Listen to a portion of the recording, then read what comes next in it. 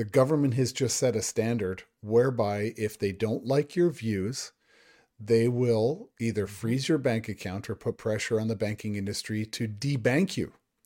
And good luck as an individual in this country not having a bank account in the digital age.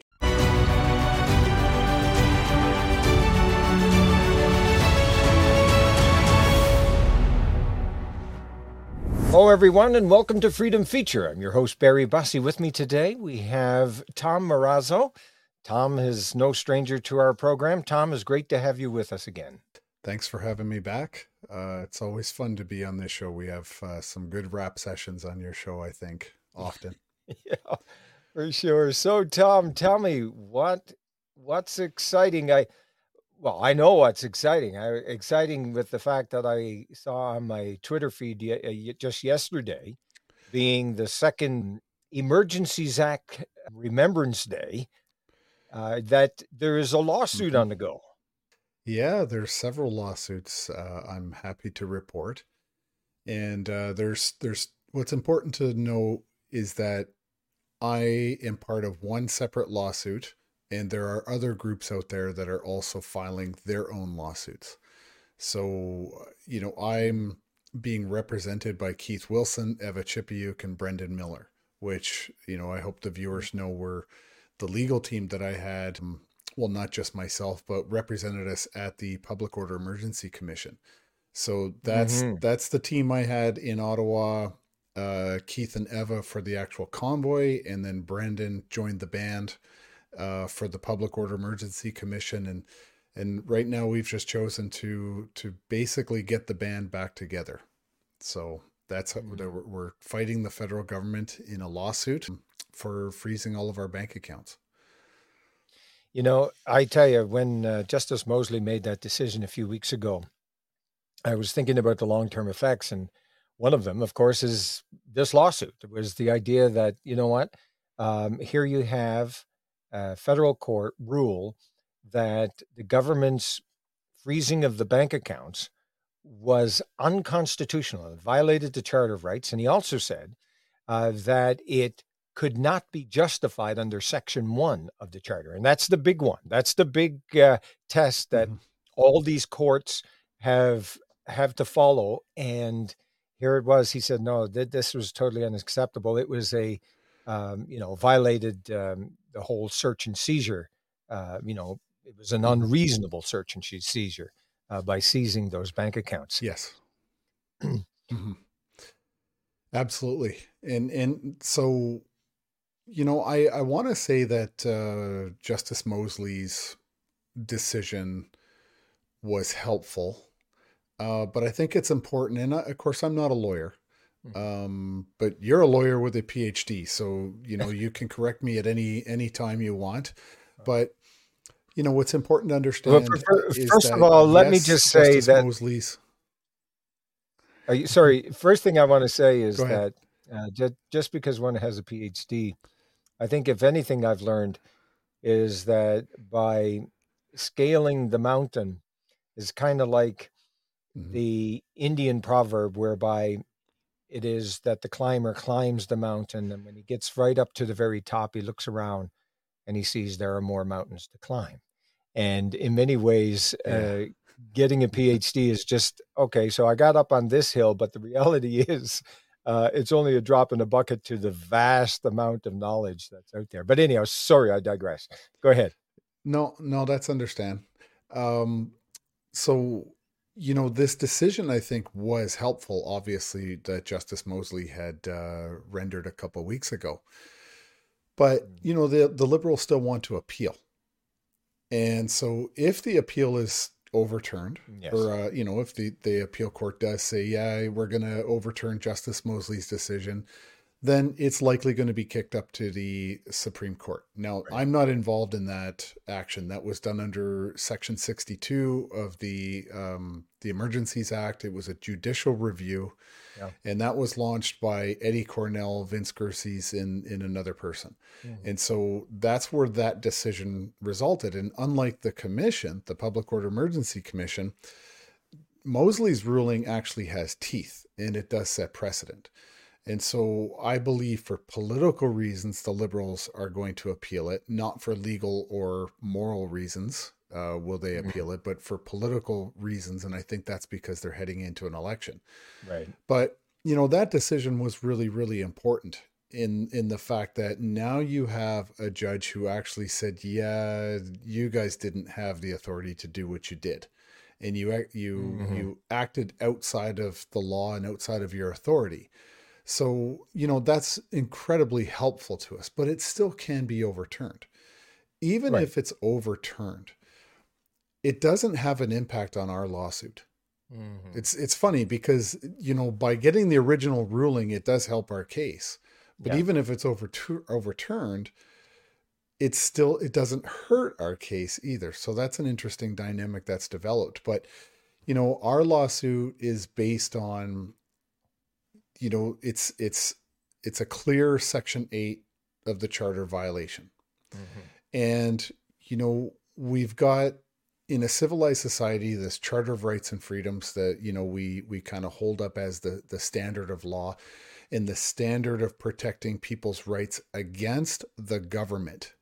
So it's such an important document that it even has its own section, Section 24, that stipulates Hmm. what is a citizen to do if the government of Canada does in fact violate your rights.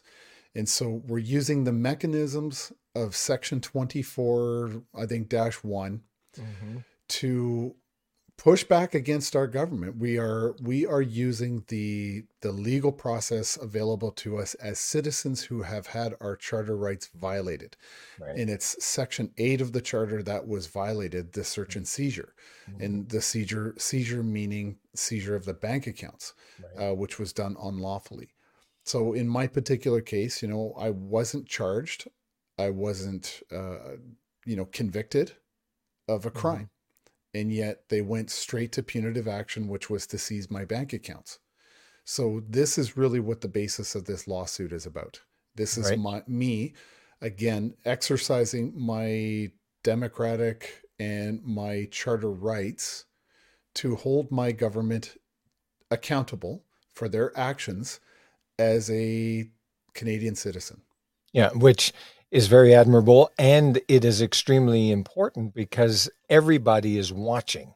Everyone who've had their rights violated are going to be paying attention to see Mhm. how it results. But even more than that, I think it helps educate Canadians as a whole the importance of being willing to stand up and be counted when government overreaches and oversteps their authority. And certainly in this case, we saw, as Justice Mosley pointed out, that very extreme overreach. It was totally unacceptable. Mhm. Now, what I'm, Absolutely. yeah, so one of the things, so there's a kind of like an education going on now where Canadians are going to look back and say, okay, so exactly what all happened here. And I think it's very important to keep this in the news because as Canadians, we have been so deferential toward government historically. And seeing Mhm. individuals to say, look, no, government, you cannot do this. You are violating my rights. So that's extremely important for us as a society going forward. We can't just simply accept a decision that's made by government and just say, okay, well, it's government. It's all right if I, you know, lose my access to my bank account and all the rest of it. Tell the Canadian people what it was like for you to lose access to your bank account. Well, I'm sure, that's a great question because even for people that are not supporters of the convoy, the Mm. clear message is whether you agree or disagree with our cause during the convoy or not, the government has just set a standard whereby if they don't like your views, they will either Mhm. freeze your bank account or put pressure on the banking industry to debank you. And good luck as Mhm. an individual in this country not having a bank account in the digital age, right? Yeah, And really. remember, this was something they did electronically. This is, like it or not, the way society has gone. Everything is based on the internet. They didn't go to my branch and say, showed their badge and say, we've got a warrant to close this guy's account. They did this all through electronic means. All of our accounts were frozen through electronic means. So, a lot of Canadians don't even carry cash anymore. And many businesses are turning cash away, saying we're not accepting cash anymore, which I find a little bit scary. The takeaway from me, and I'll get to the original question in a minute, but the takeaway from me is carry cash. Carry cash. You don't know when you're gonna really need it. But in my particular case, why it was so dangerous for me and my family was because 5 or so weeks prior to the convoy,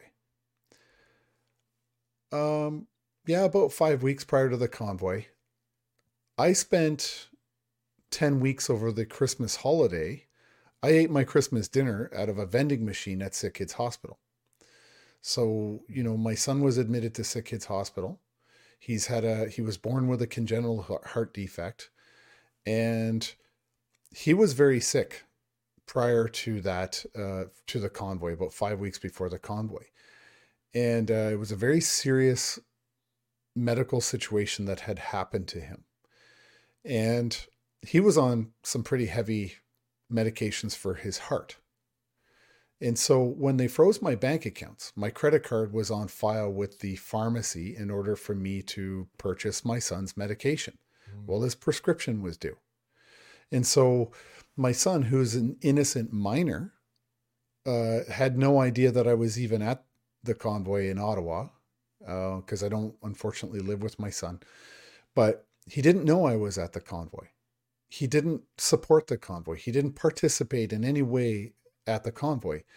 And yet, to put pressure on me for my political views, which I find ridiculous political views, but because of my views on government overreach, the government decided to punish me by further government overreach, which then put my son's life in danger, because he couldn't get the medicine because all my financial assets were frozen.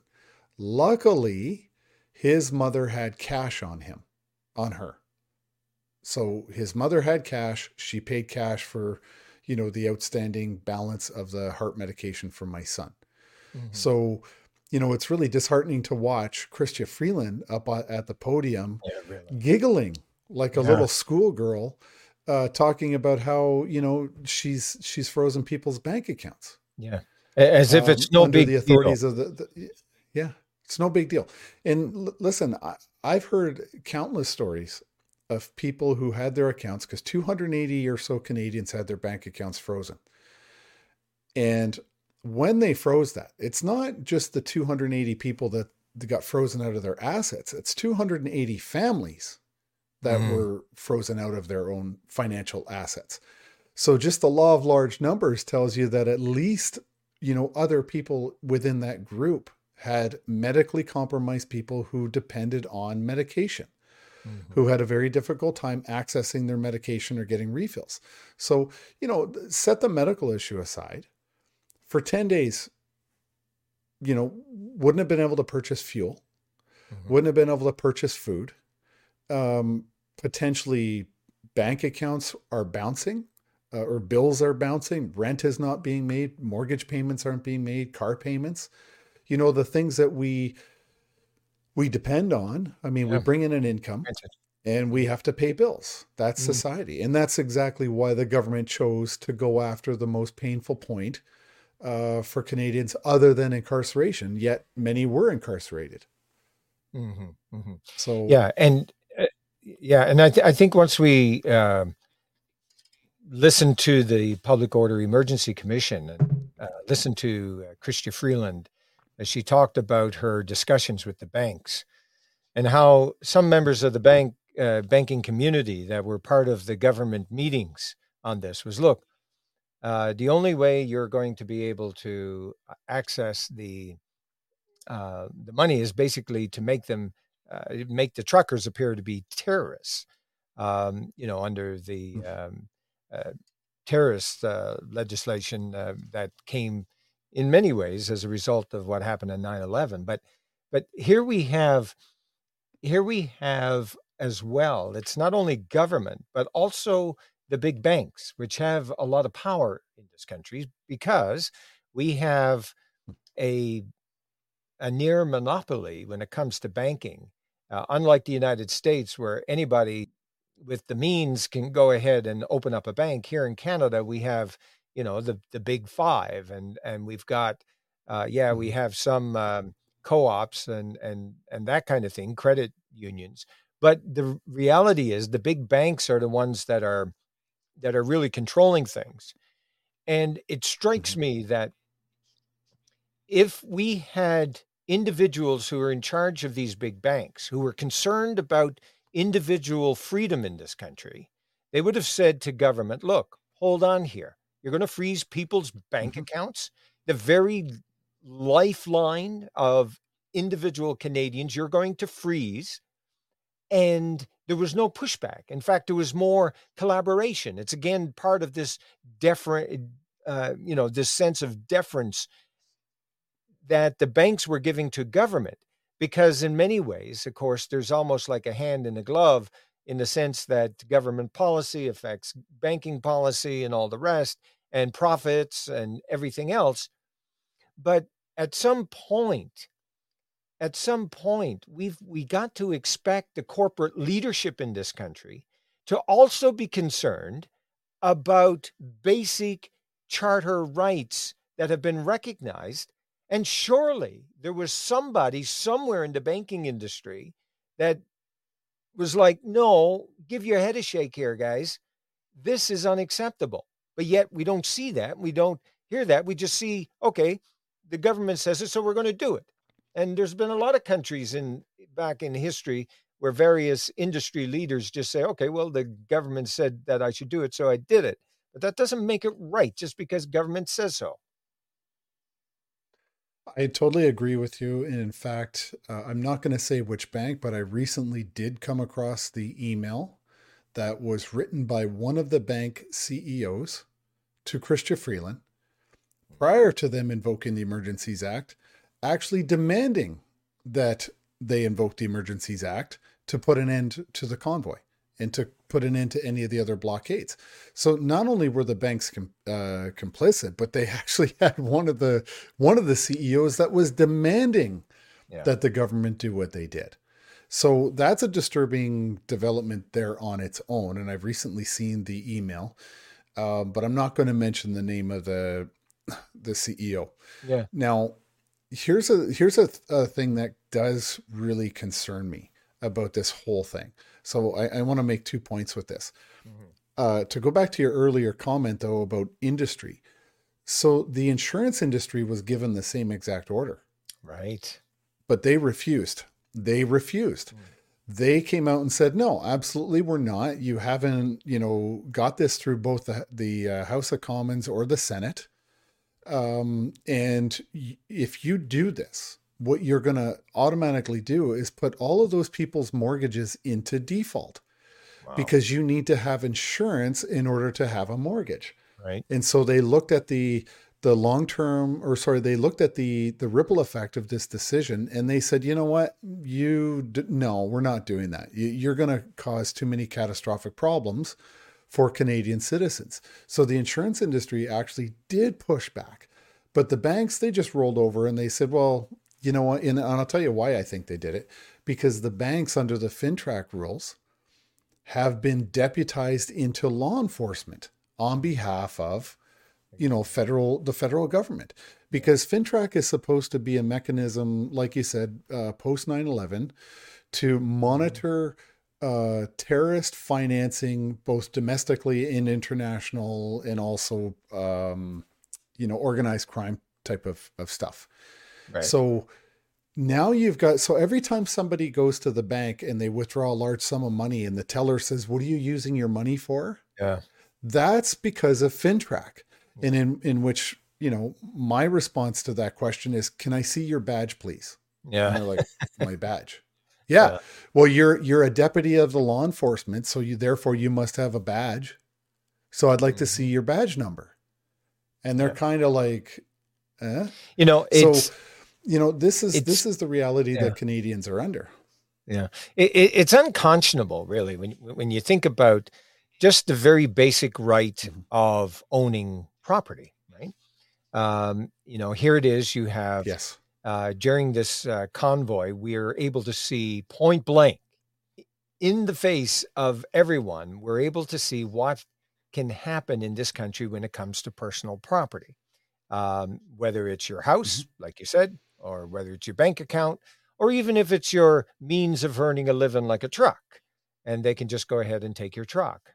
But even worse, they'll even take away the license of you if you Mhm. are violating what they perceive to be something that's unacceptable. I mean, for have we seen this kind of abuse of Canadian governmental power and, in essence, bullying the various entities to get their way because they disagree with the political opinions of those who are protesting. And the prime Mhm. minister made it very clear, of course, that he didn't agree with them, whereas with other groups he did. Now, just think about that for a minute. All of you who are looking at this and you're saying, "Oh yeah, well, the truckers were domestic terrorists," whereas everyone who was out, all of the other truckers who were out on the roads, delivering goods and so forth, they were just doing trucking, but these were actually domestic terrorists. I mean, they were not domestic terrorists. They were individuals who had a beef with government, who were using their God given right to say what they said and said, look, government, you've gone too far.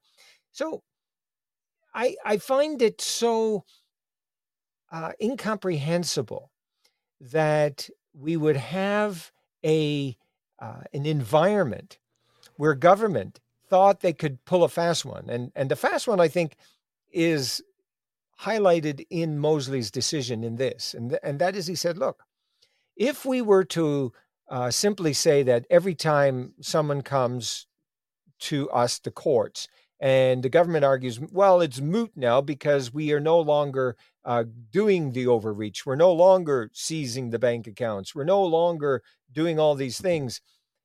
And Mosley makes an interesting point. He says, look, the government is withholding information, and any person whose rights have been violated has a rough time trying to get a hold of that information. Plus, then government would be able to get away with getting away with violating those rights, stepping back just when an individual would try to get into court and say, "Okay, well, it's all moot now."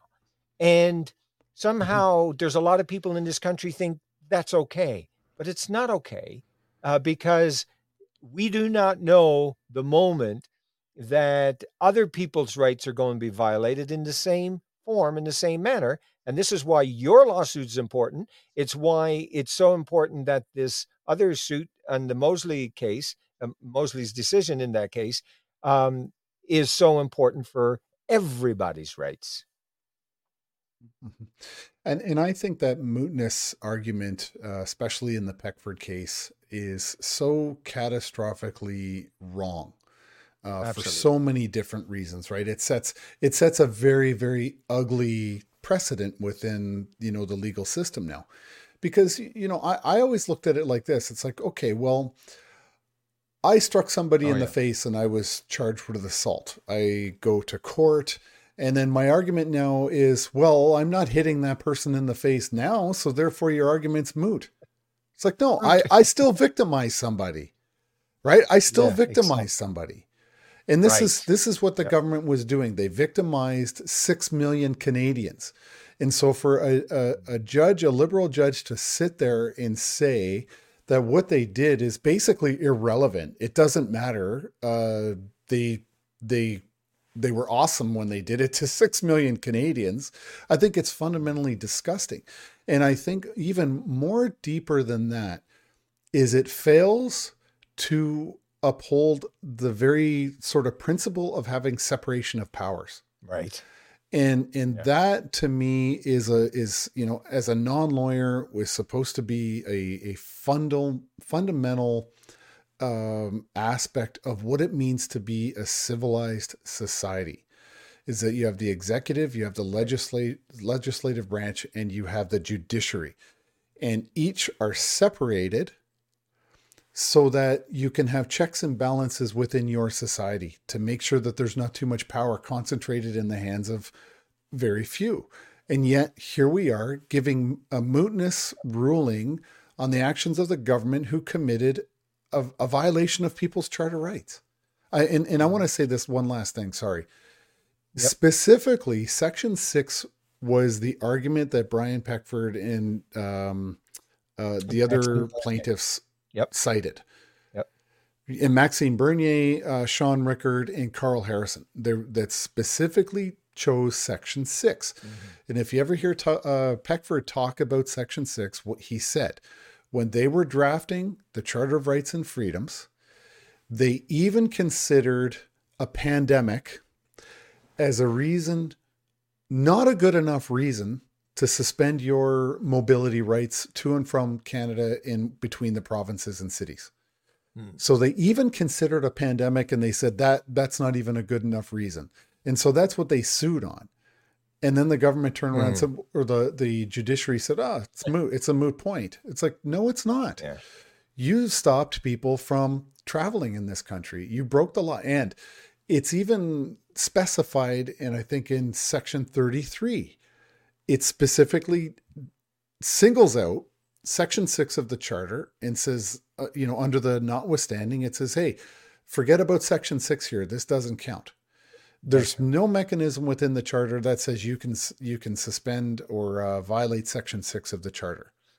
Like it's... And of course, that has a long history because, I mean, throughout the ages, there was, and even most recently in the middle of the 20th century, when you had governments such as Nazi Germany, the Soviet Union under Stalin and Lenin and so on, where people were confined to their living areas and not allowed to go out in other areas around the country because they wanted to control movement. And so it was extremely important to have that exemption there that it says the notwithstanding clause, Section 33, does not apply to Section 6. It's like we have failed to understand our own history and the importance of these provisions. When the courts fail to recognize rights, there's a principle that we hear about almost ad nauseum when we're in law school. And that is that justice is not only to be done, but it's to be seen to be done. And when the courts fail in the minds of the people that they are not keeping check on the power, then that brings the administration of justice into disrepute. Again, another phrase that we hear in relation to this. And that's why it's so very important for the judiciary to recognize this and to come to the aid of the people in such dire straits. Barry, since the first time we've ever met on your show, we've always had this consistent theme that every institution within our so-called civilized society has failed. Every institution. And I'm talking from banking to policing to education to religion to, the academia, the courts, you name it. Every institution, academia, it's all failed the public. And so, that's something that people have to recognize now. Now, the benefit to that, or the silver lining, is the fact that I don't think there's ever been a time in Canadian history where citizens were more engaged in the political process and learning more about their rights and learning more about what it is that politicians are actually doing. So I think that in itself is the one sort of silver lining, because now the public is fully engaged. Like the government of Canada, the premiers, the municipalities, they've poked a bear. And now they've woken up this bear within Canadian society, and they want to know what the hell's going on. And so they're not happy about it. And the one question that never, ever, ever gets talked about by the media or the courts or any of that stuff or any let's say, what's editorials about the convoy. Nobody ever talks about the reason why we went in the first place. Mm-hmm. They never talk about that issue. It's like, you think that 6 million Canadians just woke up and had like some hypnotic psychosis event or something like that, where they said, oh, yeah. I'm a normal guy. I'm just going to go to Ottawa. Like 6 million people were prevented from traveling in this country. That's 15% of the population. And, you know, millions of Canadians supported the convoy. Hundreds of thousands stood on all the overpasses from coast to coast, all the way to Ottawa. And on 2 separate occasions, Canadians raised over $10 million in days. Like, I'm not talking a week, in days to support this thing. And so why does nobody want to talk about the reasons why we had so much overwhelming support in Ottawa? They never get to that. They never ask the tough questions, because the average Canadian who consumes the legacy media, they consume what's coming out of the TV, but it kind of stops right there. They're regurgitating the anchorman's talking points for them. Right. I have this rule on Twitter. I won't engage with you if you're negative towards me. I won't engage with you if your face that's not your profile picture, and that's not your name. If you're not going to put your name and reputation on the line like I am, then I'm not going to engage you in your little fantasy arguments or your name calling or your, disparaging remarks about the convoy. Because what I know is that person is worried about the consequences, and they're hiding behind their anonymity. Right. And so they're not getting my attention. They're not getting my time. So I don't engage with them. That's a rule that I have. That's a very good rule. But yeah, and I think so too, because a lot of people want me to get into an argument with them. It's like, I'm not. Now, one guy yesterday actually, it was his picture and his name. He said some remarks, and I said, tell you what, go back and find evidence to the statement that you just made, and I'll wait. But chances are the anchorman's not going to give you a new talking point on how to come back to me, because they won't report the truth. They won't examine why it was. And nobody ever talks about, even the commission. The Public Order Emergency Commission was a farce for the simple reason is that there was never any discussion about why the convoy even went to Ottawa. I don't even think I got asked that question. I was asked why I participated, but they never asked, why do you think, it was so important to go to Ottawa in push back against the government? And again, exercise our charter rights to peacefully assemble under Section 2. Yeah. So to me, it's one of the most important questions in any argument or debate about the convoy itself. And I think for people who are looking for, they want to get into an engaging conversation with people who are opposed to the convoy, start with, why do you believe the convoy went to Ottawa to begin with? And then just see how the conversation evolves from there. No, and that's very good, because, the whole ability of being able to travel is so key. What I want to come back to another point, talking about the importance of having check on power. One of the problems we have in Canada, as I see it, and I know there's a lot of scholars who have written on the office of Prime Minister, and they say, oh, well, there's a lot of check and balances. There's the balance as a result of parties who want the leader to make sure that they're not getting too big for their britches and all that kind of stuff. But in my view, we have a fundamental flaw that is something that other Westminster type parliaments based on the British system does not have near to the same degree as we have in Canada. And that is that as you pointed out, the legislature is one institution, the executive is the other historically, and then you have the judiciary. And all three are supposed to be checking on one another. But in Canada, we've got a merger. We have a merger of the executive and the legislature.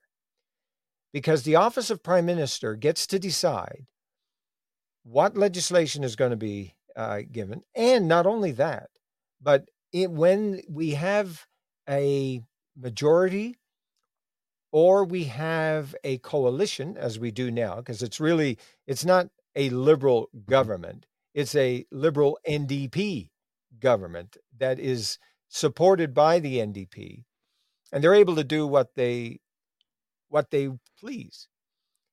So where we have a problem here in this country is when the prime minister then has very little check and balance. Why? Well, think about it. Prime Minister appoints all the judges, Superior Court judges across the entire country. The Prime Minister appoints all of the diplomatic staff. The Prime Minister appoints all of the various Crown agencies.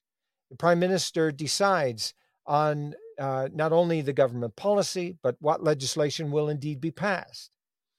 There is a fundamental concern, as far as I'm concerned, a fundamental,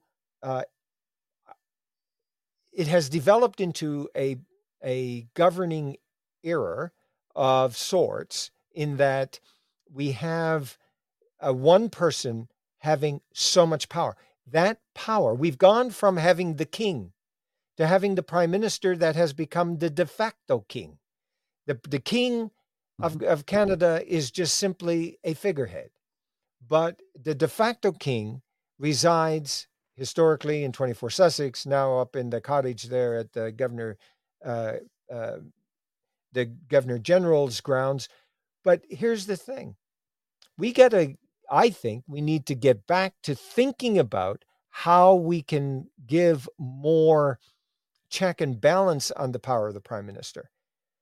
One of the things I point out in the book I recently published is that the prime minister, because he or she is almost like royalty now, is sovereign, they developed a certain attitude where I think that what happens is, because so many people are dependent on the prime minister's goodwill in order to keep their careers going, that whatever wish the prime minister speaks, everyone underneath him, everyone around him, will do whatever they can to ensure that the prime minister's wish is carried out.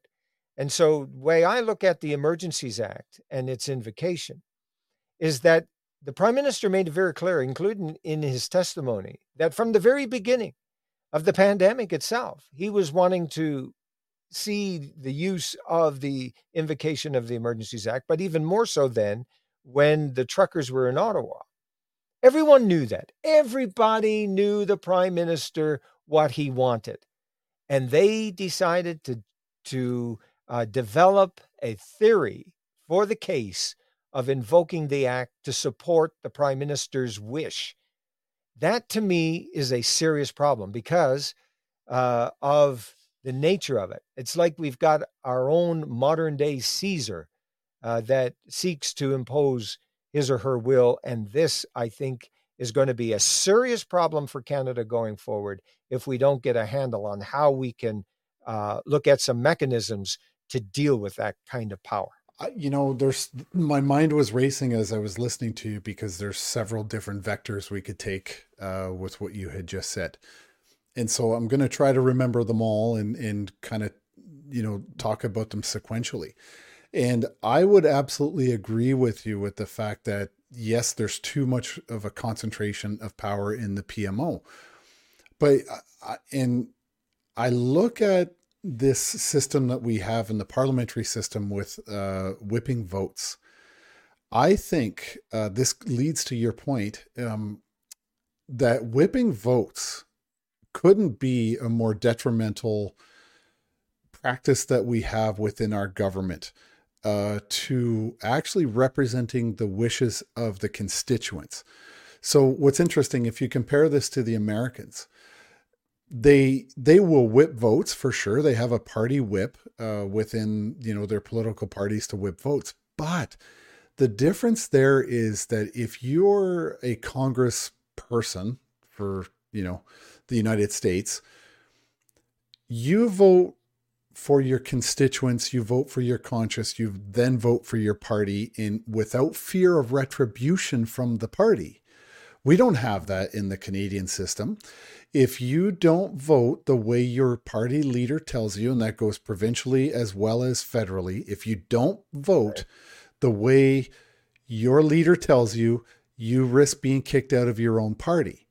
Okay, so the voters lose their voice in Parliament or in the legislature if their member of Parliament or MPP or MLA did not vote for the way that the leader of the party wanted.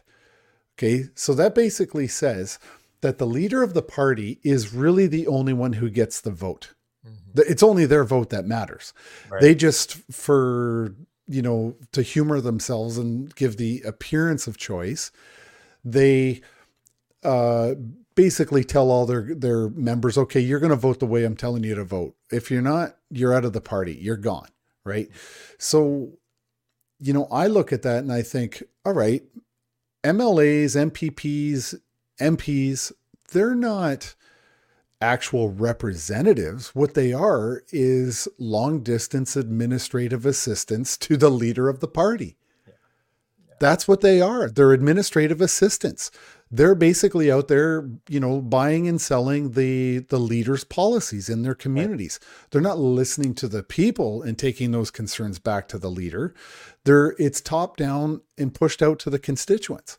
So I think one of the things that should be abolished in Canadian politics is the practice of whipping votes. I think there should be legislative protections against elected officials who want to vote against the leader or against their party. And if it's harmful to their community, and retribution, Yeah. In Ontario, Doug Ford, I think he removed his first term as premier. He removed 7 of his MPPs in Ontario, and not one of them were ever reelected. So not only does the party, Rick Nichols is a great example. Rick Nichols served his community, I think, for well over a decade, had been reelected consecutively, and Doug Ford removed him from the party because Rick refused to share his vaccination status, which is protected under the Privacy Act. We've got lawmakers violating the law with impunity. And so they removed him, and he ran in the Ontario party. He knew his community. And how did his community repay him? Yeah. They elected a conservative. They elected somebody else, right? Yeah. So we have a problem with the electorate itself, and we have a problem with the political system. Now, I hate to go back to the American system, but I think it's really an important thing, because I've spent a lot of time in the last couple of months studying the American Declaration of Independence. And, by no means is the American system better than the Canadian system right now, because I think if you look at what's happening in the United States and Canada, you'll see that both systems are catastrophically failing for the voters and for the citizens. But I think the model of this republic is a phenomenal idea. I just think that it's, taken several hundred years to completely corrupt. But if you look at the actual Declaration of Independence, it's a vitally important document in the minds of Americans, rightly so. But if you actually take the time to read it, the first sections of the Declaration of Independence in the United States are a list of grievances against the King of England. Mm-hmm. They outline all the justifications, all the actions that they've taken to be heard. Their grievances, as well as the solutions, the attempts to submit their redress of grievance to the king, who refused to listen. And so, they believed that they had self-evident truths. And so they took action, and they said, based on these grievances and the actions of the king and how we tried to remedy this, they're not listening. Therefore, we are now declaring our independence from the king. Now, I'm not suggesting that Canada do that. And I did write a document, and I put it on social media. It got a lot of positive reviews. Again, I'm not a legal scholar. I'm not a lawyer. I don't have a law degree, but I think it was a good template, a good model to look at. And I asked the Canadian public for suggestions on what to put in as remedies. So my document on, it's posted on my Twitter. It's called the Declaration of Non-Confidence. And so I list all of the failures of the federal government, and I list Canadians' solutions to stop those things from happening in the future, or at least for the time being. Things like get rid of party whips, recall legislation, many different things that me and a bunch of Canadians put into that document. It's a starting point. Is it going to be ever heard in the House of Commons? No, of course it won't. Not unless I get elected. Yeah. To something. Unless you're Student prime council minister in my high school. Yeah. When you're prime minister, then you'll have all the power to be able I shall just decree. Yeah. Yes, I will decree whatever I want. Yeah. But you serfs. Yeah, you're just serfs. Yeah, exactly. Yeah. I mean, and then there's this other element too, that power corrupts. I mean, it's throughout the ages, power corrupts. And as Lord Acton said, absolute power corrupts absolutely. And I think we've got to get to that realization, as Solzhenitsyn recognized, the line between good and evil goes through every human heart. And it's that realization, I think, within the early founders, they fully understood that. And yet it seems absolutely unbelievable that at a time when we have gone through, the First, Second World War, and now, we see all the nations puffing their chests up again for another go. It's like, what part of that don't we understand about power? And it's like, we have been sold a bill of goods that man is basically good. Well, no, man is not good. And this is, Thomas Jefferson understood it. George Washington understood. George Washington, who won the war with the help of the French and so forth, but nevertheless won the war, could easily have grabbed a hold of the power and became a king himself, but said no. Why? Because he understood that principle that power corrupts. And I think we need to be understanding, get back to these basic philosophical understandings of the West that gave us the freedom that we have, that we're blessed with, but we're losing it. We're losing it when an individual who has absolutely no experience, no knowledge, no anything, but gets elected because of his last name and so forth, and his dramatic skills, and then he gets absolute power. Or in essence, absolute power for 9 days, but nevertheless has extreme amount of power in the Canadian system. Of course it's going to corrupt. And it is corrupting, as we saw, with the ArriveCan app and with everything else that has been going on, scandal after scandal after scandal. Yeah, what I often think about Justin Trudeau, I think about when you see these child actors, that are on TV, they're on a set, and you follow them years into the future when they're adults, and their lives are a wreck. Absolutely. Oftentimes they're drug addicted, alcohol, they're very promiscuous. They have this detachment from the reality that the rest of us live with, because they grew up being told that they were unbelievably great because they're a celebrity.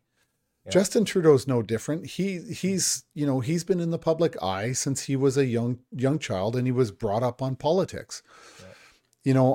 I knew the Liberals were in trouble when they had the leadership race, and Marc Garneau quit the race and then endorsed Justin Trudeau. I knew that's when that party was in real trouble, because, unlike Justin Trudeau, the Trudeau name, yes, it's on schools probably in every province in Canada, but that was put there by somebody else, by his father. Whereas Marc Garneau has schools named after him Because Mark Garneau went to Royal Military College in Kingston. He has a PhD. He was a commander in the Navy, and he was the first Canadian citizen to go into outer space. Mm-hmm. First Canadian astronaut. And so he was a member of parliament, right? So somehow we could have had an astronaut, but instead we had a part-time drama teacher who left school, quit his job suddenly in the middle of the semester for some unknown reason. Yeah. Right? Yeah. He didn't do engineering. He didn't do anything of it. He did drama. Okay. We have a prime minister who is not qualified to take my dog for a walk. And we could have had an astronaut. Mm-hmm. And this is the problem. This is where I knew that this party was going to be in grave danger, because it's not about the substance. It's about what they could sell as a party. Yep. And you know, that to me is, go ahead. No, sorry, go ahead. Well, I was gonna say that to me doesn't sound like seriousness. That to me sounds like they're putting a front man in front of the real band.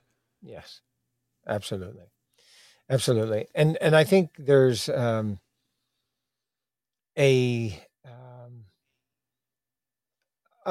number of people who had tremendous amount of experience in the Liberal Party that were systematically purged under the leadership of Prime Minister Trudeau, Justin Trudeau, even prior to him being Prime Minister.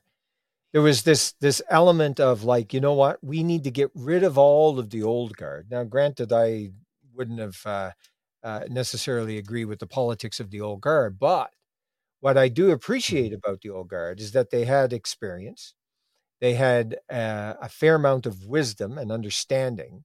There was also a willingness, I think, with the older politicians, even Jean Chrétien, who I ran against when I ran for the Canadian Alliance Party when Stockwell Day was the leader of the opposition 24 years ago, which is hard to believe. But anyhow, but there it was. Even Chrétien did have some semblance of working with the opposition, trying to bring consensus on things. Paul Martin, certainly. And even, it's interesting, like as much as I am not a fan at all, really, of Pierre Trudeau, but Pierre Trudeau was interesting. He was interesting because on the one hand, he really liked, excuse me, on the one hand, he really liked John Diefenbaker. And he, and Diefenbaker was no a pro-Trudeau guy, and had his own foibles and all the rest. But nevertheless, Pierre Trudeau publicly stated that he liked, John Diefenbaker. There was something about Diefenbaker he liked. And I think part of it was the recognition that Diefenbaker had a lot of experience. He was in Parliament from, I think, the 40s, right up until the 70s when he died, late 70s, 79, something like that. And but there was this element of respect for the elders. You do not see any respect for any kind of recognition of the past, or there was any good in the past. There's only evil in the past. And even when they have been shown to be wrong with respect to their judgments against various entities in Canadian history, they'll still put forward this idea, as he said just recently, that Canadians are not interested in making Canada great again. Now, granted, obviously what he's referring to is trying to say, well, that's an MAGA. American or, the MAGA movement in the United States. But I mean, the reality is there's a lot of Canadians that look back in the past and they see an awful lot of good, and that Canada was great. Canada was great in peacekeeping. Canada was great in helping people around the country. Sure, I mean, I'm sorry, around the world and around the country, but certainly around the world, we had the ability to be able to do things and provide so much material goods, but also just a great sense of an understanding of what it means to be human and how to help people around in all of the various sectors of where there is pain in the world. And we've lost that. We've lost it in spades. Where there is now, we don't even have the ability to support our NATO allies. We don't even have the ability to be able to make a difference in many countries around the world. Why? Well, because we've spent ourselves into oblivion. Yeah, I look at Canada's history. So I grew up in Niagara Falls, Ontario. That's where I was born, raised, went to high school there. So I'm on a border town with the United States. And, growing up, we didn't have the internet or any of that kind of stuff. I'm 50 years old, so I remember even 8-track tapes. Mm-hmm. And, I grew up with listening every night at 7 p.m. and 11 p.m. to American Buffalo or Tonawanda news stations. That's where we got all of our news, was from the American side of the border. For some reason, my family didn't gravitate towards CBC. But, as a kid growing up on the border with America, you always kind of felt like, oh man, the Americans got everything really cool. They've got all the good stuff over there. So I grew up as a teenager wanting to, secretly wishing I was an American. As I got older and I started to look at America, I used to think, wow, I'm lucky. I was born on the proper side of the border. Like, I would hate to be in the shoes of the Americans. And, there were so many things that you could be proud of with Canada. The Avro Arrow medicine, the innovation, the breakthroughs that Canada has contributed to the world. The Canada arm that flew on the space shuttle and now flies on the International Space Station was right here in this area in Brampton, I believe. Used to be called SPAR. It's called MDA now. Big robotics company that does satellite work. I mean, the godfather of artificial intelligence, and depending on how you look at this, was a guy named Geoffrey Hinton, who was a professor at University of Toronto. Okay. You have so much contributions to research and innovation coming out of Canada to the rest of the world that it was something to really be proud of. But these days under Trudeau, we are leading in all of the worst possible ways. We are garnering the worst type of negative attention with our international partners. Freezing of the bank accounts has humiliated Canada on the world stage. Say what you want about the convoy, good or bad.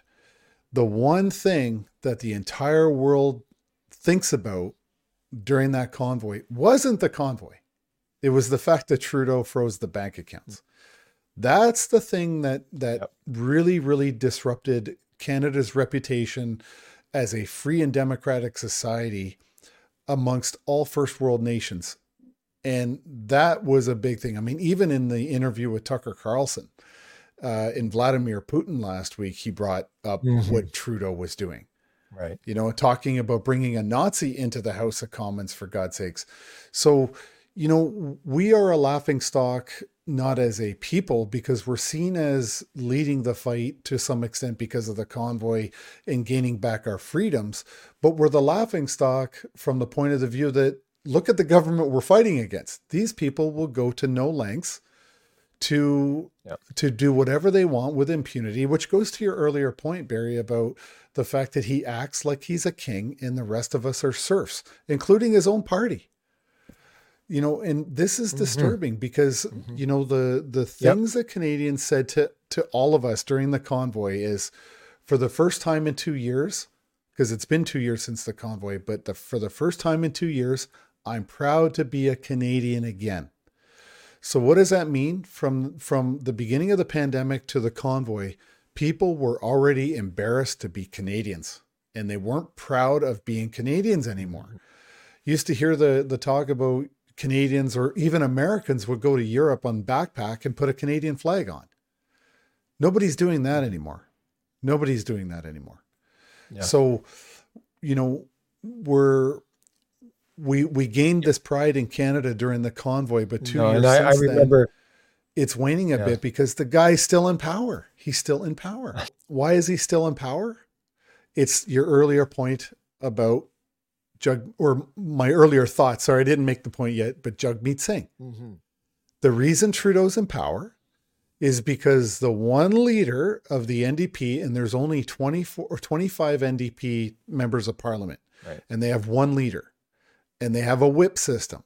So that means the other 24 members of the NDP are just long distance administrative assistants who do what Jagmeet Singh tells them. If Jagmeet Singh was to turn around in today and call for a vote of non-confidence, it would happen tomorrow. Right. But he is the one keeping Justin Trudeau in power. It is solely on the shoulders of Jagmeet Singh. He is the one keeping Justin Trudeau in the Prime Minister's office. It's all Jagmeet Singh. He has to be the one to break this unholy alliance with the Liberals, take away the majority government, the majority coalition that they've built, and Canada can finally democratically change a government if that's what the Canadian public wants. But Jagmeet Singh is stopping a tyrant from being vacated from that office. Mm-hmm. And of course, one of the things that very much is scaring me in the last little while is the realization that the NDP and the Liberals apparently are working on a new piece of legislation dealing with elections.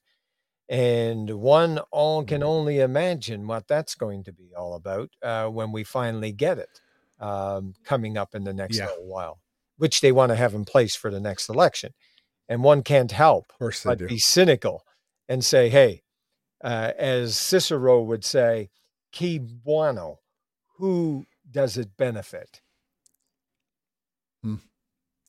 Well, look at Danielle Smith in Alberta. She's announced that she's looking at legislation to make electronic voting systems outlawed. So I think that's a great step for the province of Alberta, going to paper ballots. Absolutely. Because I'll give you an example. We, here in the Ontario election that I ran in, we all had scrutineers at the election offices for the provincial election, but it was all the Dominion voting machines. So our scrutineers stood around and were not able to verify any of the votes. Right. So it was a waste of time having scrutineers. They couldn't do their job. And so by having paper ballots, the scrutineers can stand there and make sure that there's no cheating. But yet, I'm interested to see what Singh and Trudeau are going to come up with. Yeah, no. And they'll try to convince us it's for our own good. Oh, absolutely. Everything is for our own good. Everything was for our good. It was for our own good, not the fly and everything else. Okay, so what do we do? How do we do it? It seems to me that what's very important for us as Canadians to understand is that we have an obligation to hold government officials accountable, and where we see things that are improper, that we have got to be willing to be brave and step out. And yes, it's going to be uncomfortable. It's been very uncomfortable for you, Tom, when here it is now you're going to go through this lawsuit holding the government accountable. You have paid dearly as a result of your own personal stand, because like many of us who have decided to speak out and to say, hey, you know what? This is unacceptable. This is not how we should be running our country. People tend to be very shy around you because they're just waiting to see whether or not the wind blows in your favor. And if it blows in your favor, look out. Well, then they were always your best friends, But we need to have brave individuals like yourself, like Tamara, like Chris, and all the others to say, hey, no, this is unacceptable.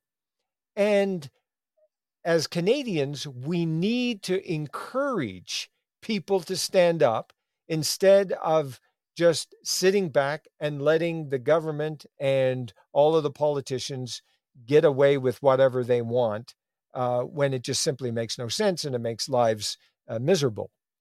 What other thoughts do you have? Well, I struggle between um,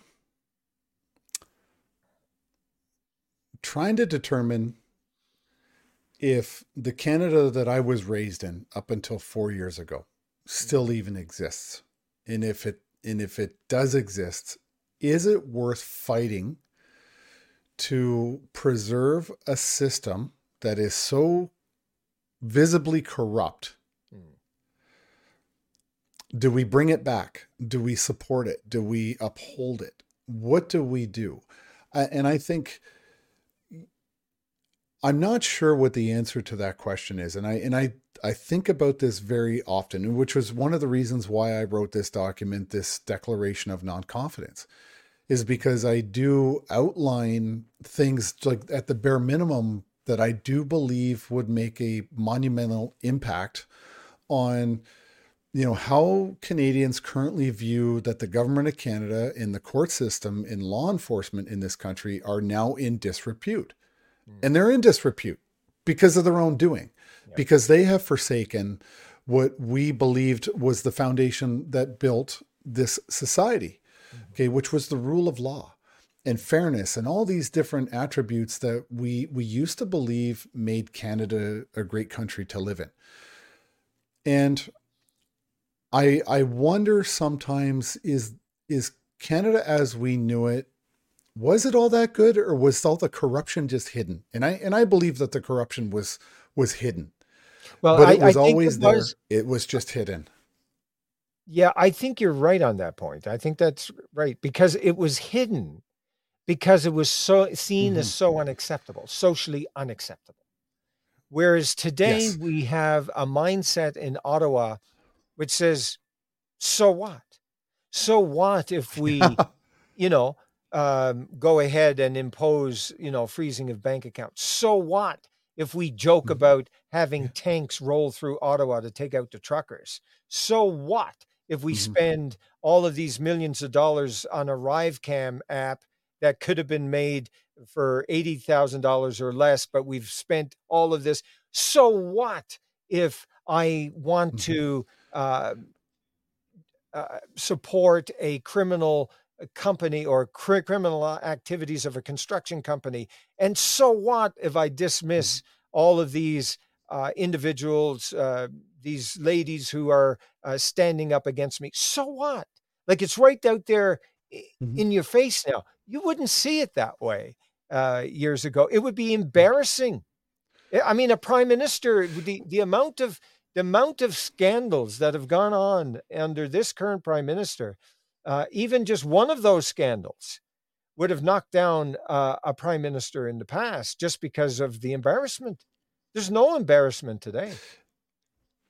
We'll look at the great example of Bev Oda, who was a member of parliament. She bought a $16 glass of orange juice on the taxpayer's dime. Yeah, and it cost her job. Where's that standard now? I mean, you're right. I've lost track of all the scandals that Trudeau's been involved in, and he's about to get hit with another one. So, with I think a bridge construction project, now he's got the Auditor General coming after him. Who the Auditor General has said she's spoken to the RCMP about the government. So, I don't know how he has lasted this long other than because of Jagmeet Singh.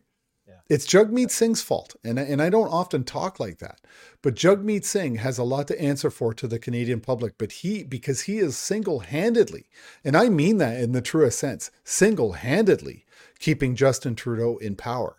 And what? He sold out Canada for dental care? I haven't even heard of one person yet who's accessed that dental care. But at the end of the day, is Canada what we thought? And I think the answer is no, it's not. The corruption was there. We didn't see it, but we see it now. We see it now. And now is when, in the hearts of Canadians, they know that something is wrong. And that is why Canadians are so engaged in politics and the political process and watching what the government's doing. That's why people are interested in now. And so I think now, going back to the American forefather or founding fathers, we're, this is the history repeating itself Oh, that yes. you're talking about earlier. If we do know our history and we look at the example set by the American founding fathers, we have an opportunity to non-violently Hmm. recreate a Canada that cannot be so corrupt. What it takes is courage and it takes boldness. And I'm afraid I'm not seeing that come out of the Conservative Party. I'm just not seeing the boldness. Like I want to see, a brilliant man or woman who's got the guts, the courage to be somebody like Margaret Thatcher or Ronald Reagan. They had charisma, they had courage, they had grit. They were tough, and yet it doesn't matter if they were popular or not. They had convictions, and they stood by their convictions. Mm. And we see these guys that are all just, they have their pre-canned talking points, talking to the media. They're looking at opinion polls. They don't have opinions. They don't come down on strong issues. And so I'm not seeing that come out of the Conservatives with there's always exceptions to that. There's a few. Yeah. I Well, mean, my I favorite was to Conservative just, MP. yeah, like there are Yeah, some that I've seen there are recently some. that have Yeah. certainly showed them ways. I think of Larry Brock, for example.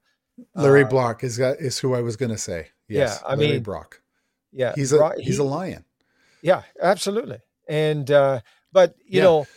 but sometimes it takes those kinds of guys to come up and to say, "Hey, look, enough's enough," and then that encourages others, right? Because we do tend to be that type where we simply, okay, well, I'm not sure yet if I'm going to take that donut, those donuts. Everyone brings in the donuts. No one will touch it until Mhm. some one person does, and then all of a sudden Yeah. everyone's into the donuts. And I think it's that kind of thing that's going on. But there's something else too that I've noticed, and that is this, and this just kind of furthers your point, and that is, I have never seen so many people engaged, and the trucker convoy has really, as I say, has ignited Canada for, Mhm. like, every week.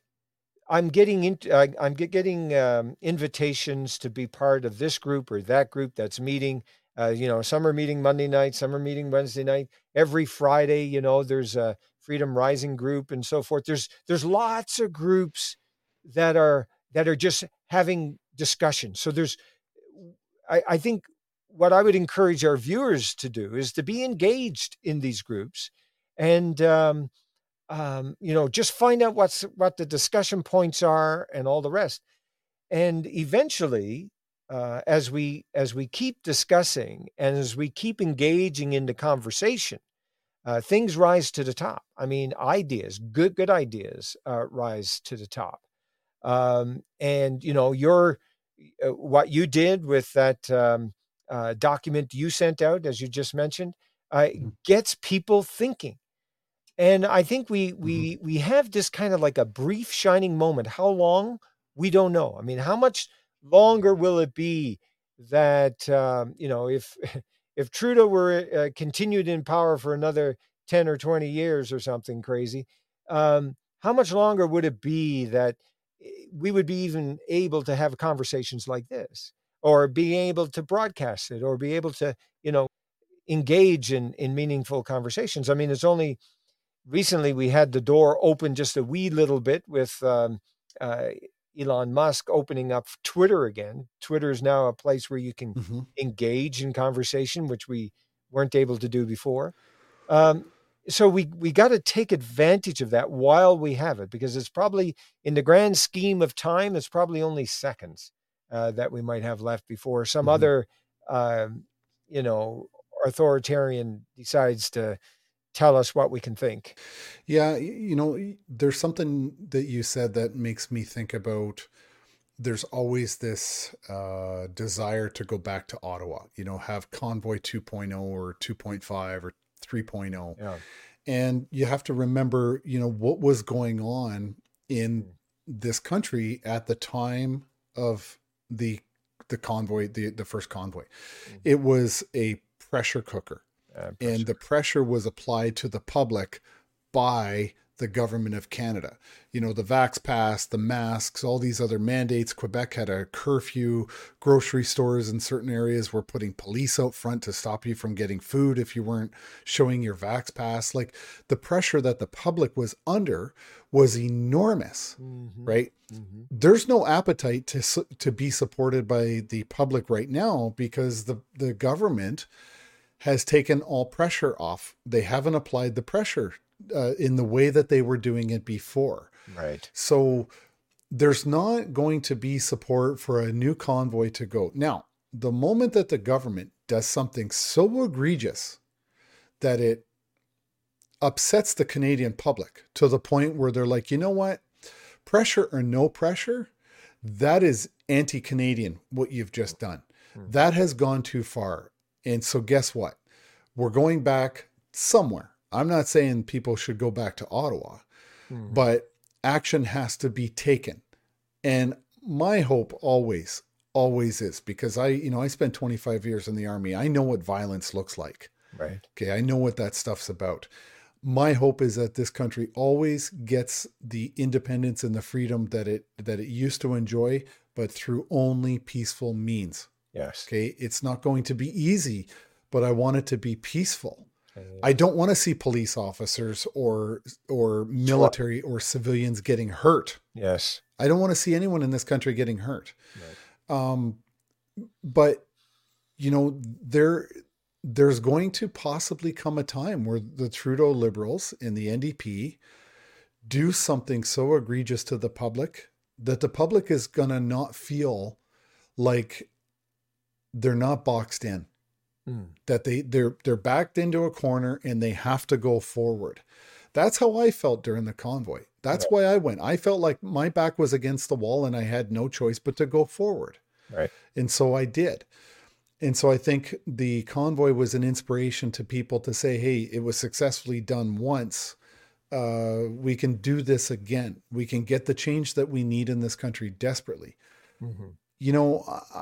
I'm concerned about the lack of boldness in the federal Conservatives too, to be perfectly honest. And let me qualify that. Yep.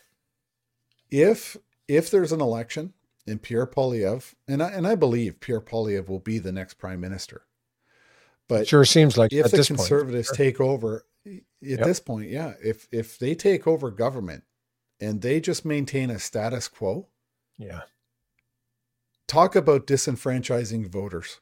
right. Talk about being duped. And if you dupe the voters, they are going to completely disengage from many, many aspects of Canadian society. They're either going to become restless and active, and I don't know that that's a good sign, or they're going to say, the Canada that I know is dead. I am now going to join a parallel society. And I don't recognize your authority over me as the government of Canada. I don't recognize your police, your courts, your judges, nothing. If you want me, there's 100 of us living over here and we're ready to fight. Leave us alone. Get out of our lives. I think this is the warning I would give to the Conservative government when they take over.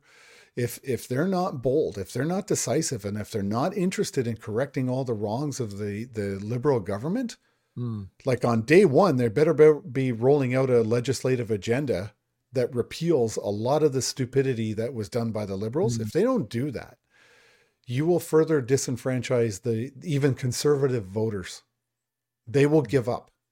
They will give up. And a lot of people don't even think that there's a political solution to this. A lot of people have already checked out of Canadian society. Okay. That's what I'm concerned about. Let's unpack that a little bit.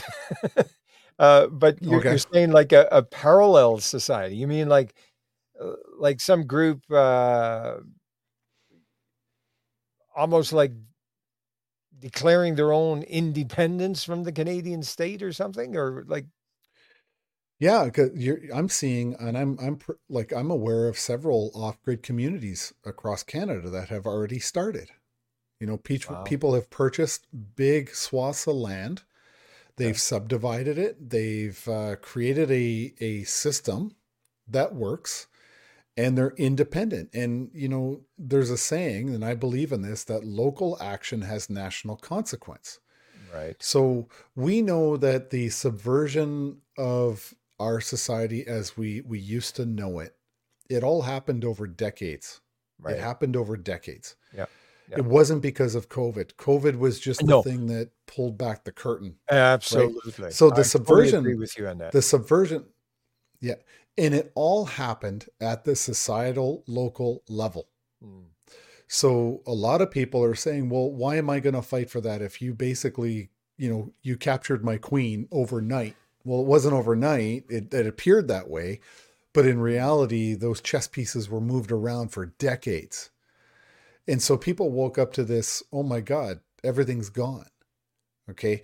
So there's a large group of people that think, okay, we should go for another convoy or another big thing. And I'm saying, you think that you're going to have one big move like a convoy and return everything back to the way it was? Yeah. No, you're talking about Yeah. one move, and Yeah. compared to, thousands and thousands of small moves that have happened slowly over decades. Right. It's Right. not, it's not equitable. So Yeah. some people are thinking that same way, and they're saying, then I'm out. I'm out. I'm going to start this parallel society over here. And these societies already exist within Canada. They're Well, not saying, hey, we're sovereign land. They're just saying, we don't need your society. We're going to take care of ourselves just fine. right. And so, well, it's interesting because as you're talking about it, I'm thinking about the various religious communities over the years, particularly in the Anabaptist tradition, the Amish, the Old Order Mennonite, Yes. where basically, in Yes. essence, they are an example of creating a parallel society. They're in the world, but not of the world. Absolutely. Yeah. So in Mm-hmm. that sense, I can see where you're talking about. And then there's also a movement afoot that I've been paying attention to, and that is why are we doing business with businesses that hate you? Is the phrase you often hear. Yeah. Why Mm-hmm. would you hire? Why would you hire this professional who has come out and said something that is very derogatory towards you? Why would you give them business? Why would you give, all of the various entities, the various corporations, and so forth? Why would you give them business when they're totally against everything you stand for? And so I can see that. Mm-hmm. I guess I never put it together. I guess in my own little world, I haven't seen a whole lot of that. But I'm just, one of the things that's happening for me right now is that as a result of writing the book 210 degrees Celsius, which is based on this idea of creating this pressure and this heat that ultimately, a diesel takes 210 degrees before it self ignites. And in many ways, that's what happened in Mm-hmm. Canada, where the people just automatically ignited. It was just kind of like spontaneous combustion there. Mm-hmm. But as time goes on, I'm getting invited out more and more to different groups and communicating with people that I wouldn't have ordinarily have met because of that, but because Mm-hmm. of that. And so therefore, yeah, there is some interesting discussions going on. Um, and I can see how that could happen. And I mean, Canada's a big country, and we see these groups that have been here for hundreds of years. These religious communities that, in essence, Mm-hmm. have created these parallel societies already. So that in one way, it's nothing new, but in another way, it Mm-hmm. is new because this is something that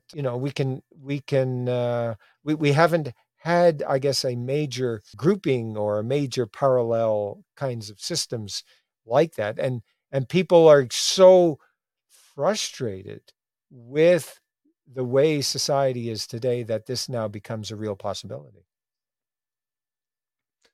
The truth of the matter is, when I got fired from my teaching job at Georgian, I had a big mortgage like everybody else.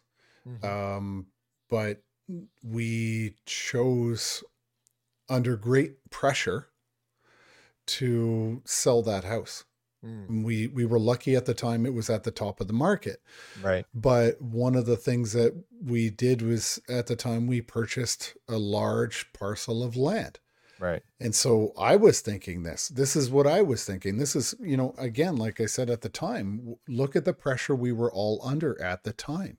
Right. So my thought was, okay, I already know doctors on our side. I know nurses on our side, a dentist on our side, other healthcare professionals. I knew carpenters, electricians.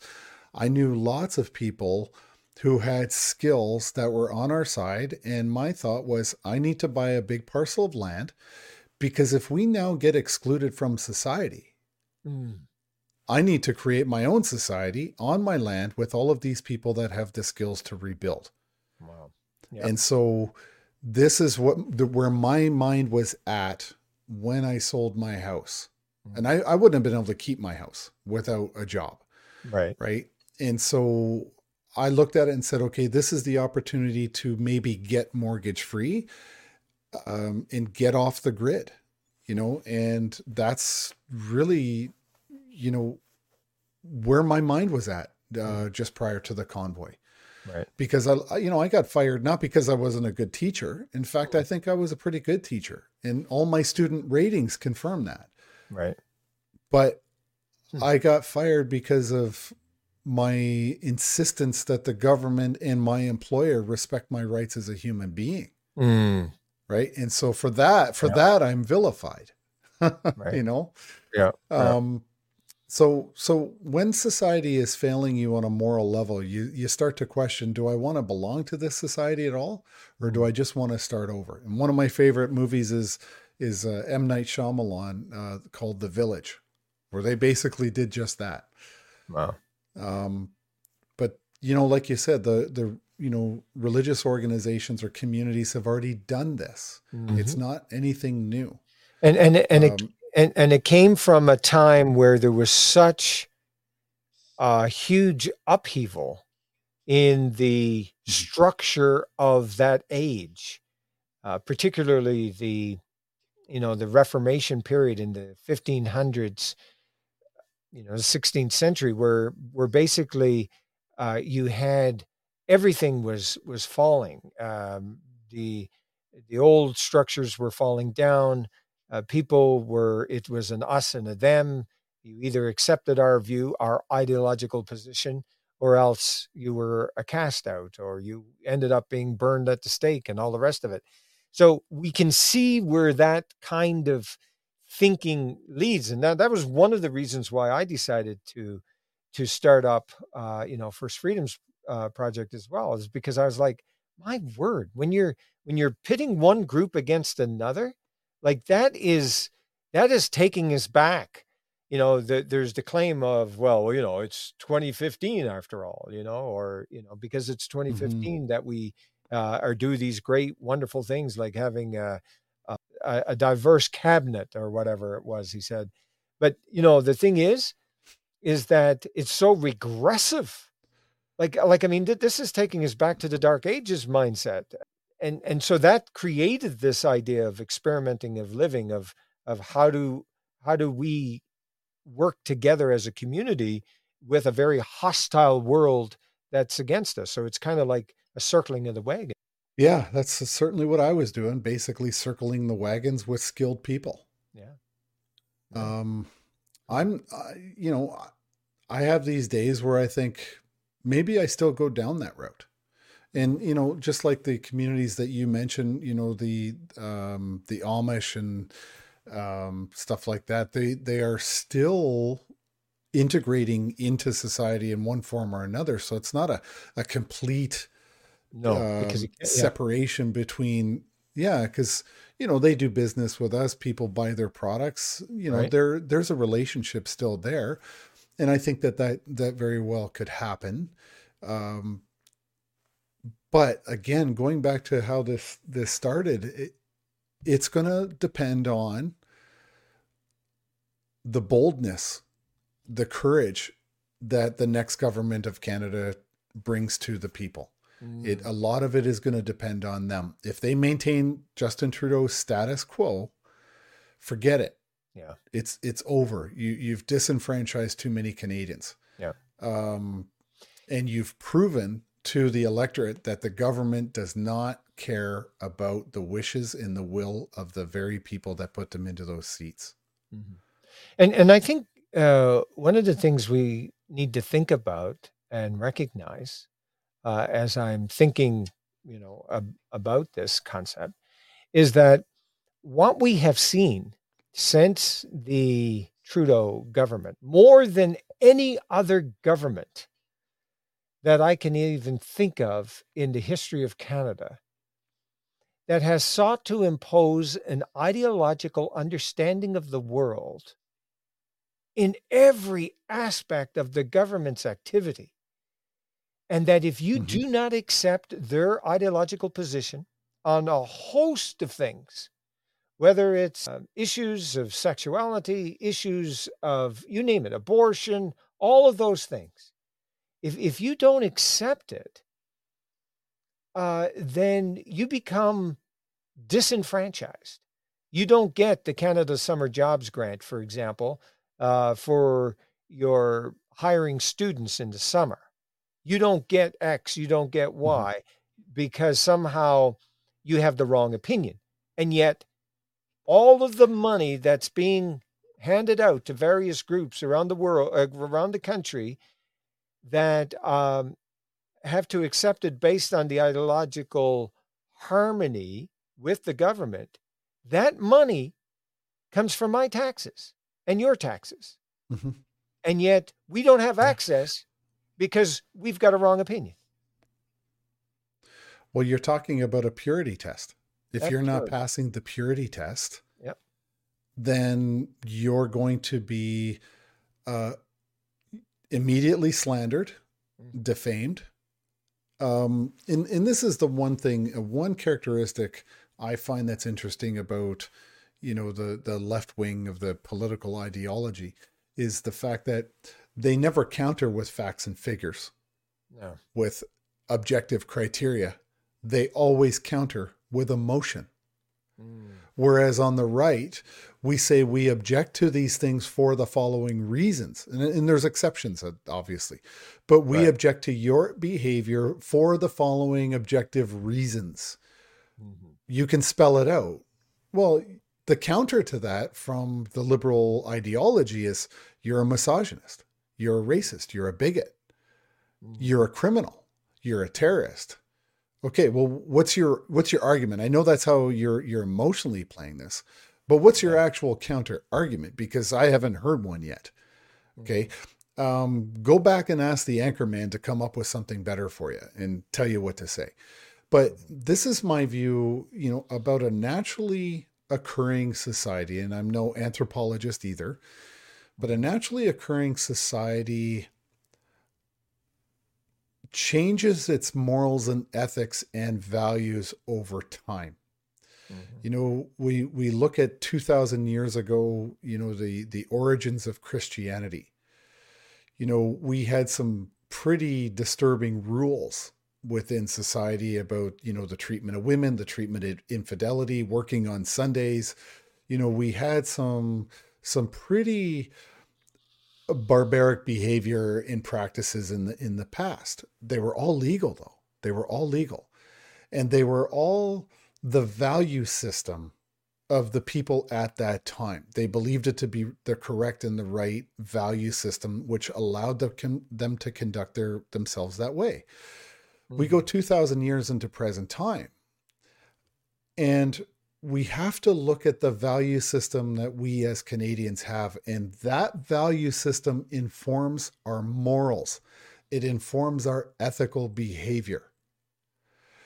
This happens over time. This happens gradually. And it is society that produces its own pressure to create this change over a long period of time within society.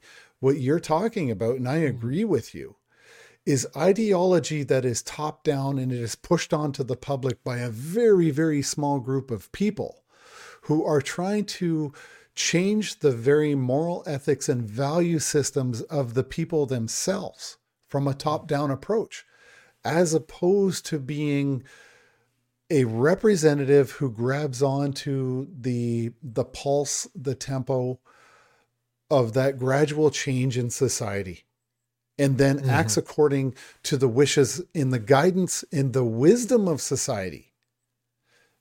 But we're not seeing this. We're seeing the reverse. We're seeing Yeah. direct Yeah. pressure being put on the many by an infinitesimal few to Right. guide what is supposed to be the moral, ethical value base of Canada. It's Mm. fundamentally upside down. Oh, And no this is question why about so many people are uncomfortable. it. Mhm. So this is a dangerous situation that we're in. And I think the longer this goes on, people are either going to quit society, like we talked about earlier, or Yep. it's going to push them. That pressure is to 210 degrees is going to push them into a big explosion. And Mhm.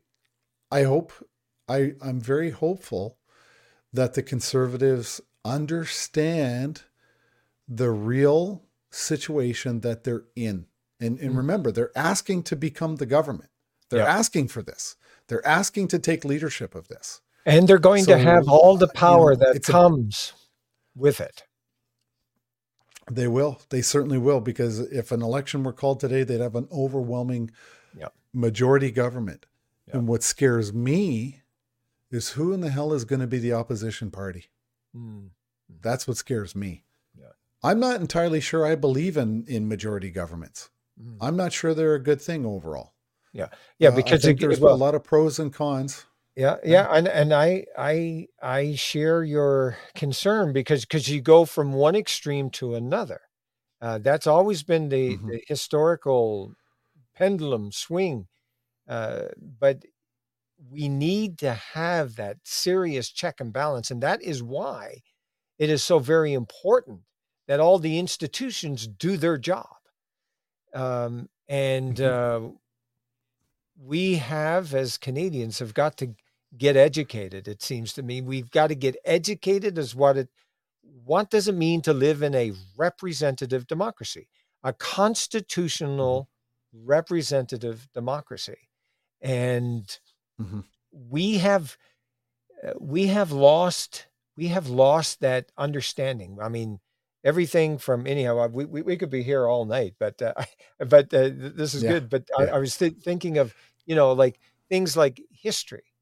You know, Mm-hmm. for whatever reason, my growing up in Newfoundland, in the curriculum that I went through in school, history was big. I mean, like it was my by far my favorite thing going through my uh, high school years and all the rest of it. But history was like, I mean, I just loved history. I couldn't get enough of it, and um, Mm-hmm. and we need to get back to that simply because we've got to understand what went on before. Because if we think we know everything now, and something happens that has already gone on before, we think it's new, but it's not new. And that's the thing. Like human experience is constantly rhyming. It's we go Mm-hmm. through these phases where we make mistakes, and that's why I think as a society at large, I look at it. Maybe it's because of my Newfoundland experience, but I had tremendous respect for my grandparents. We would sit around, like, I mean, obviously it was before the computer age and all the rest of it, but sitting around in the kitchen with the wood stove going, and my grandfather and grandmother telling me stories about their background and all that they went through and all the rest of it, like this constant telling of the story is something that is absolutely lost today because the young people are not learning those stories from their parents, if their parents are even around, because instead our young people are being raised by the video game rather than by the parents and the grandparents and having the respect for the elders. My word. I mean, even though there's instances of the past you make reference, but I remember there was this tremendous amount of respect for the older people. And yes, sometimes it was too much. Obviously, we know about the abuses of the past. But we don't throw the baby out with the bathwater. And we've got to get back to understanding why we are where we are. Why is it that this particular country has had so much freedom and so many blessings?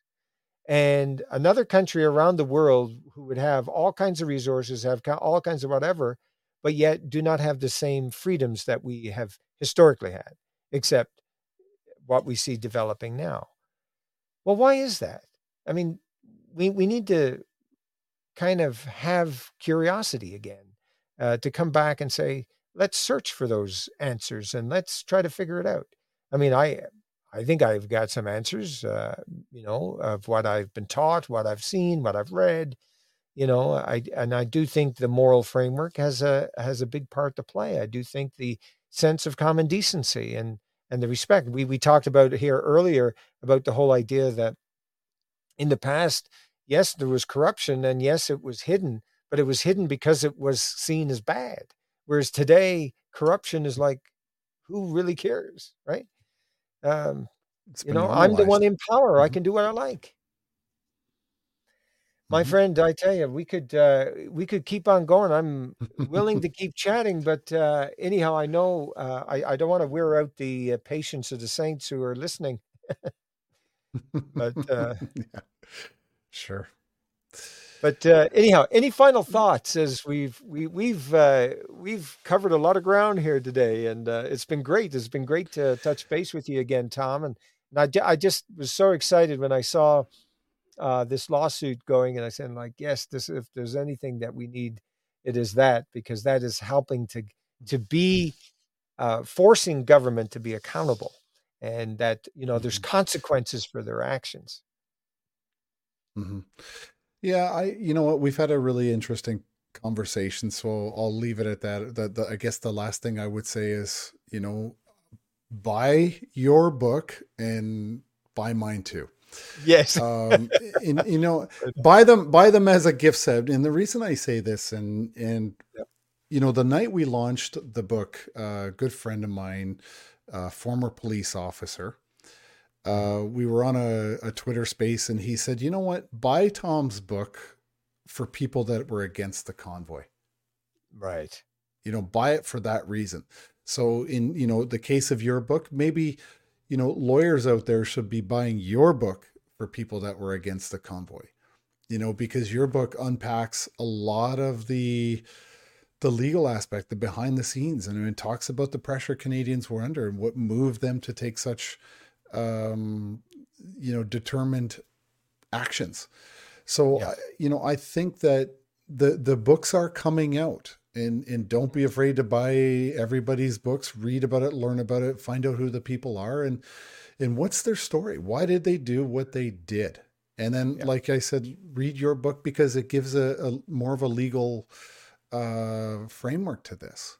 Because I think it's important that people understand, what moved a 25-year Army veteran to go directly against his own government in the city of Ottawa?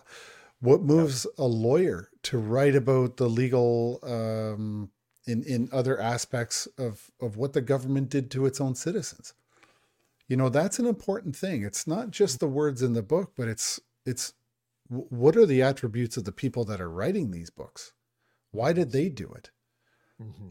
It's just Hmm. as important as the actual story. So Yeah. Yeah. I'll leave it at Excellent. that. Well, thank you so very much. Always a pleasure, and look forward to meeting up with you somewhere on the book tours. Maybe we should do some book tours together Yeah, or something. Just that would be great. That'd be great. yeah.